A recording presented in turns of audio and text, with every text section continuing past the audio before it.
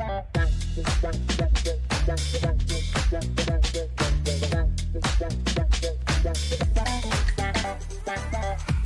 right. Chase Burnett, entrepreneur, owner of two businesses in which we're both part owners in. That's what they say.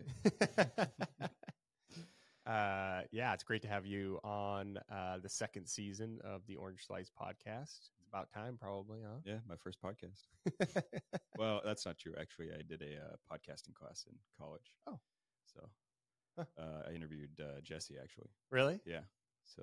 And was it kind of set up like this, or was it totally different? No, it was he and I in his room, and I had like my younger sister had a Barbie microphone with a speaker. I was getting scrappy. I was like, oh, I don't have like recording equipment. And then I was like a pink Barbie mic? Oh, yeah. And it was actually the best audio out of all the devices we had. Really? Yeah. We had 3 or 4 like backup. I was like, I need a backup on a backup. And shoot, that Barbie mic. I wish there was pictures of that we could see. Maybe we'll dig one up and add it to the. I think my sister still has it. So okay, I might bring it in the office. So we could use it for another podcast. I can picture this mic because I've definitely it's one of those things that you like when you're a kid. You're like, yeah, I'm a boy, but I'm gonna pick up this pink mic and sing into it because it's cool. Yeah, she used to do performances with it, and I was like, I need a recording. I need some kind of recording device. I'm like, I wonder if that would work. It actually worked really well. So that was at UAA. That was at UAA. Yeah, that was one of my classes through my journalism program. So that was my degree at UAA was journalism and public communications or strategic communications. Yep. And then, so yeah, I mean, we've told the story before, and I think people probably want to hear it. I mean, I've told it before. You've obviously, we both know the story of Orange Slice and how we started, but maybe you could talk a little bit about like sort of how you and I met and how that, everything kind of went down. Mm-hmm. Yeah. Well, I won't go back too far. Yeah. But I think the most relevant is probably starting in college. So I graduated from high school in South Korea, actually, and then moved back to Alaska. I grew up in Fairbanks, but moved back to Alaska for college because my sister was here, my older sister. And initially, I wanted to be a physical therapist. So that was my first. I was like, I can see that. I'm going to be a physical therapist. I can see that. I was really into fitness. Hey, second career possibility. Maybe. I've still got time. Yeah. But so did about a year, I think it was. And UAA had just started a physical therapy program, actually. And it was the first year they were doing it. I applied. I did a bunch of shadowing on base, on JBear. And they were only taking 12 people. So I didn't make the cut initially. And they're like, well, you could wait around for a year and then try to reapply. I'm like, God, I don't know if I want to do that. So natural progression, I chose construction management. Oh, yeah. Because so that's if you get fixed people, you can at least fix a building or build a building. And did about a semester or two and just absolutely hated it. I bet. It was just not what I was supposed to be doing. Was it not your people too? Like in the classes, Very you're like different. Yeah. These guys are construction guys. Yeah, which was fine, but it was just hours on a computer and drafting and stuff like that. Estimating. And it just wasn't really getting me going. So I saw a job opening at the Northern Light, which is the newspaper on campus, and got a job as a features editor. So it was basically like go out and do the fun stuff. Cool. Oh yeah. Go take photos. Like the squirrel on water skis guy. It's like, we got a guy who has, that guy's got a squirrel he can put on water skis. Exactly. Yeah. So worked for a semester there during the journalism program about the same time. And I was like, this is it. Like, this is storytelling. Clicked right away. I was like, this is really what I want to be doing. So went through the journalism program and then met you. Wait, when did you pick up a camera though? That's, I think, an important part of this. Oh, so was it about the same time? You kind of were like, hey, I got to take pictures too. No, it was a little bit earlier. So when I first moved back to Alaska for college, so I graduated high school in 2014, moved back, and I wasn't really into like camping and hiking before I moved back. I did a little bit when I was younger, but I really just like picked it up, and I'm like, wow, I'm in this such a beautiful place. Like, I need to be documenting it and telling stories or documenting stories and just documenting what I was doing. So that's really when I started picking up photography seriously. I had a friend in South Korea who he was a great photographer, and he really inspired me to pick it up when I moved back. So Cool. Yeah. Now you're crushing it. I mean, your Instagram, obviously, I talk about it a lot. I brag for you all the time, but you got like 50,000 followers. Like 50 something. Yeah. What's your handle there? We'll add that to the notes. At Chase Burnett _. Yeah. People can check out those photos. Yeah. So I've had a really fun time with photography, and I've grown a lot in the last, 8-9 years of doing it. And so through the journalism program, we actually did a tour of Kaladi Brothers, where I met you. Mm-hmm. Where I was marketing director. You were the marketing director, and I was getting ready to graduate. So I was on track to graduate December of 2019. And so I think it was about a semester before that when we did the tour. And I was like, oh, this seems like a cool place to work. I'd kind of known Wongy a little bit through Instagram and kind of seen what he was doing. And I'm like, oh, that sounds cool. So I walk up to you and I'm like, hey, this is me. Like, is there, can we talk about potential, what you guys have going on, or just see what you guys are doing? Yeah. I remember it vividly. I think for those out there, people who are wondering like how to get the job they want or how to get things going, it's like, get the guts up to go and talk to the person that is the decision maker or the person that can get you close to that what you want to do. And I think you did that. And I think a lot of people just don't take that first step.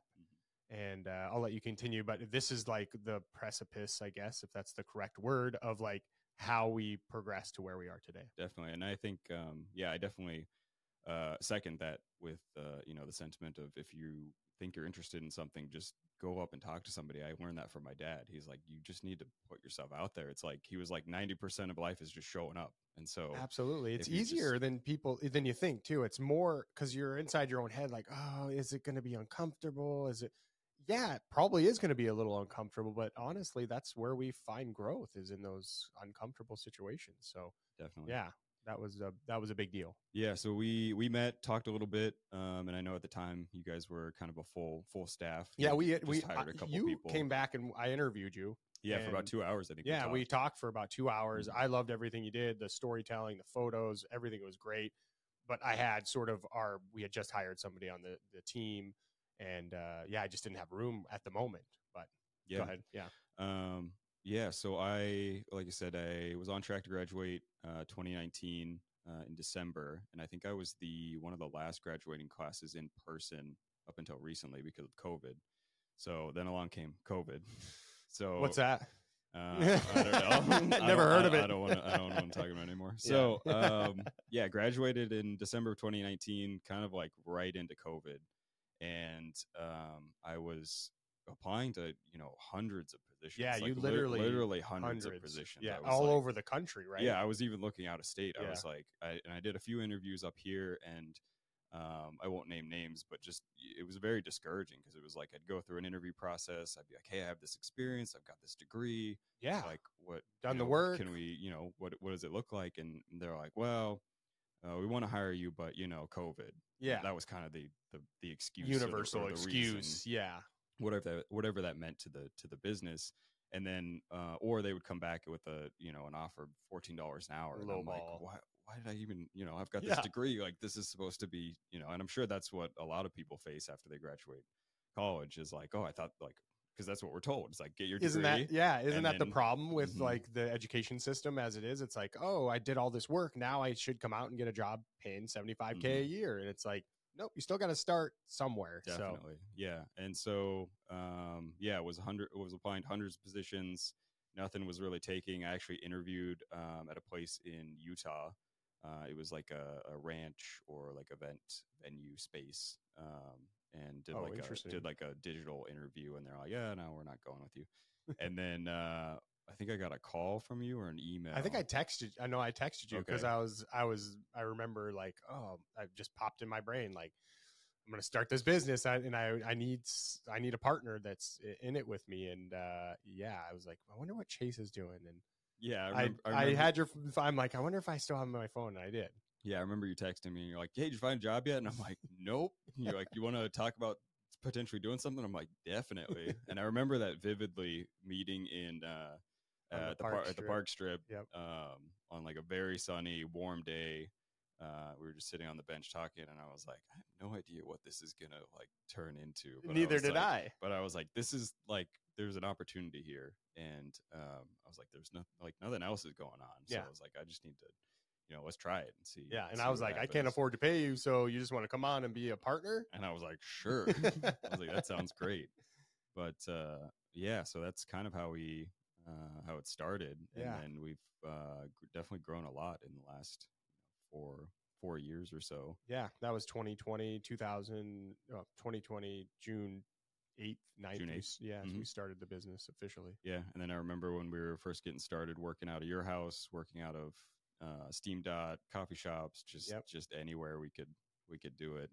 Midtown Mall. I remember sitting in there and but now we're in a beautiful office in Midtown Anchorage with 6 employees and a bunch of great clients, and I think it's a testament to you. You're so young, I think, and it's hard for young people, I think, to like see what it is like to get to this point, like what to do or how to handle. And I just think for listeners out there who are listening that are in this like 20 to 30-year-old potentially range and still trying to figure out what they want to do, what kind of advice, I guess, would you give them, on how to get sort of going with something that you really feel passionate about or some business you want to start?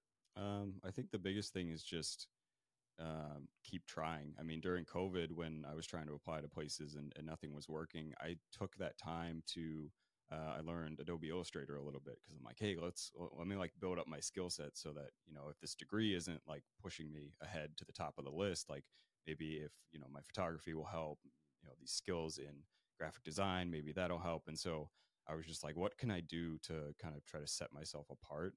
And then with that, like we started, it's just walk up and talk to people. Like if you think you can offer something to somebody, and everybody can, I think it's important to just walk up and be like, just introduce yourself. It's like, hey, this is me. Here's my skill set. This is what I'm interested in. Yep. And there's always opportunity that you'll find. That's great advice, because I think we've had young people come to us. I want to be in marketing, is what they say, or I want to be a marketer or whatever. And I'm like, all right, what is your skills in? Like, what do you want to do? And they're like, oh, I want to build websites and I want to do graphic design. And I'm like, all right, so you could do that without working for a marketing company. Like, that's what people should be doing who are interested in this industry, is actually getting those skills. Like, if you want to build a website, or if you want to be a website builder and say that's like a part of your skill set, go on to, Squarespace and go build a website. Well, and I think that contributed to our success early on is that it was obviously a team effort, but I had done a lot of this, when we first started, it was a lot of content development, a lot of photos, a lot of website building. And I had done all those things on my own, either for my own website or through the newspaper at the school, or just through personal projects. And so I had that skill set of like, it didn't really, I didn't learn all those things in school. I didn't learn websites in school. I didn't learn photography in school. Those were just some things that I was interested in, and I took the time to learn. I used Squarespace. I'm like, oh, this is pretty simple. I can do this, and just building on it from there. And so, coming in with a skill set, or it's like, hey, I'm interested in doing this. It's like, well, have you taken some time to try to do that? Because there's all these opportunities, especially for digital marketing or graphic design or photography. It's like you can learn on YouTube. You can like refine your skill set before you even step into an interview or even talk to somebody about a job. Yes. You're truly a jack of all trades, I think, in my opinion.